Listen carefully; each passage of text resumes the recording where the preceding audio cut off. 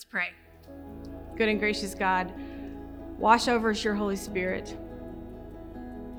May we be met by you in this moment. May my words, oh God, be your words. Help me get out of the way in Jesus' name. Amen. Today marks a day in the life of the church that we know as All Saints' Day. As I reflect upon the year of 2020, remembering our saints seems even more precious this year. Maybe that is because we have not been able to grieve in our normal ways. Like most things in 2020, every moment has been disrupted, even our ways of remembering our loved ones who have passed away. We have been unable to hold the hands of those who have lost wives and husbands, fathers and mothers. We have been unable to gather and offer comfort as a community of faith when it is needed most. Even though we have not been able to gather in the ways we would normally, it does not stop us from remembering those we have lost this year. Please remember with me as we see the saints of 2020. Remembering is important. It is the age-old reason people carve their initials into trees, place their hands in cement, and chalk their names on rocks. They want to leave their mark. They want to be remembered. But for the living, the real marks left behind by those who have gone before are the ones they've left on us. A hug, a smile, a timely word of advice. We want to remember those we've loved and lost, not only for them, but also, as importantly, for ourselves, to mend, to heal, to live, and never to forget. Jesus told us to remember. As he put the bread in the hands of the disciples and broke the bread, he said, "Take, eat. Do this in remembrance of me." He told them to remember as he placed the cup in their hands and said, "Drink you all of this. This is the blood of the new covenant, the new promise. Do this in remembrance of me." In the face of death, Jesus taught us that the gospel remedy is to remember that this is not our final destination. All Saints' Day is also known as All Hallows' Day, and it comes the day after All Hallows' Eve, which we know as Halloween. Did you know that All Hallows' Eve, or Halloween, started out as a Christian holy celebration? To see the celebration of Halloween these days, it's hard to imagine. However, in the years of Christianity, so many had been martyred for the faith that the church created a day and a way to remember. And now we know this as All Saints' Day. The scripture gives us a vivid description. The scriptures give us a beautiful picture of the saints in several different places in God's word, but the most vivid one, I think, is in the letter of Revelation, chapter 7, verses 9 through 17. I have asked Brent Harding, who lost his father to COVID this year, to read it for us. Today I'll be reading from Revelation 7, verses 9 through 17. After this I looked, and there was a great crowd that no one could number.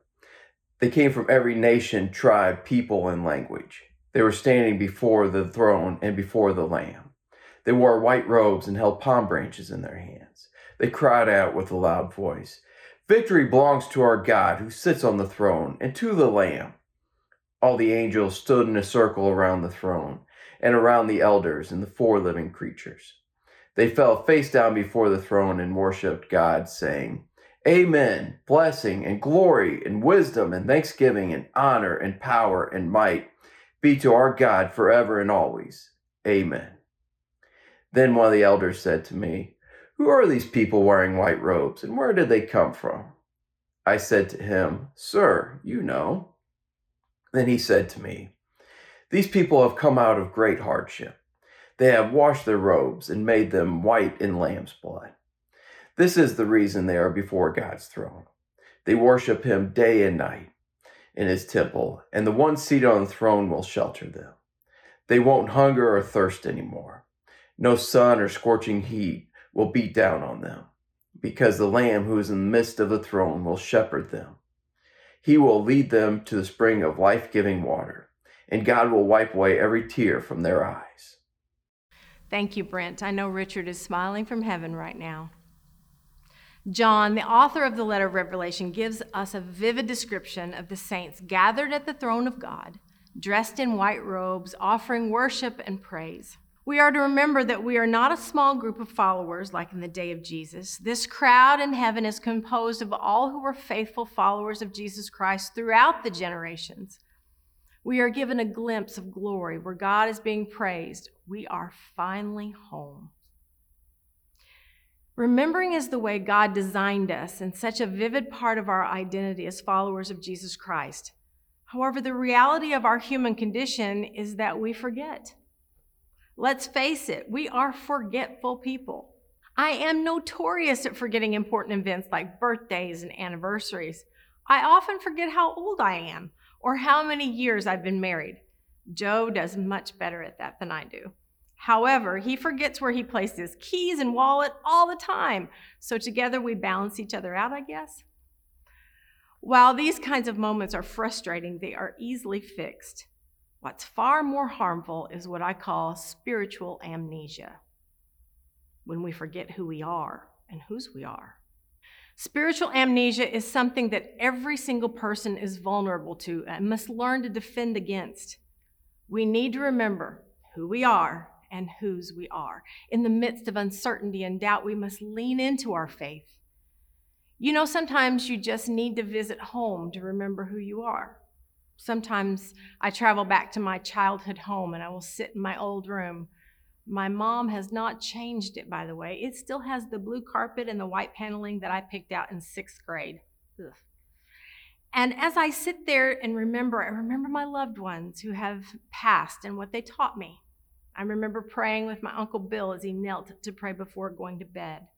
I remember my granny and how she taught me to sing out of the hymnal behind an old coal stove. I remember the talks with my Aunt E, who always seemed to understand what I was going through. I remember that I am a follower of Jesus Christ because my saints taught me. They taught me of Christ's love, and then I accepted Christ for myself. In the Gospel of John, Jesus only uses the word home twice, and both times he uses the word in relation to remembering. He says, "In my Father's house there are many homes," or dwelling places, as some translations say. Jesus continues with, "I go to prepare a place for you." This is not a temporary home, but a large one, enough to encompass the love of God and all whom this love unites. It is hard for our minds to even comprehend the place God has prepared. Barbara Brown Taylor writes, "It is John's idea of heaven to move in with the God who has moved in with us." When God and Jesus move in with us, apparently they make lots of keys. Keys for the Holy Spirit, keys for other disciples, keys for all kinds of indwelling cousins in Christ, coming and going. We learn to recognize each other and to call upon each other for everything that people who live together do. Beautiful. Do you need a remedy today? Take a good dose of remembering. I needed to FaceTime my granddaughter Tessa this week. She was having a hard time with virtual learning. She was frustrated and in tears, so we did some remembering together.